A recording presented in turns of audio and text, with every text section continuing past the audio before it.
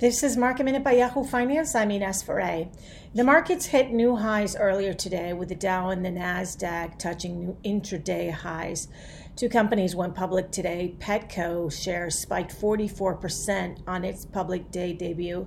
Also, shares of Poshmark, the online marketplace for secondhand goods, those shares soared more than 130% during its public debut.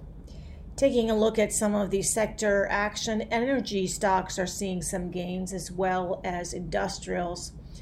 And looking at Virgin Galactic, that stock is soaring today, up double-digit percentages after reports that ARK Invest is planning a space exploration ETF and could include Virgin Galactic in that ETF.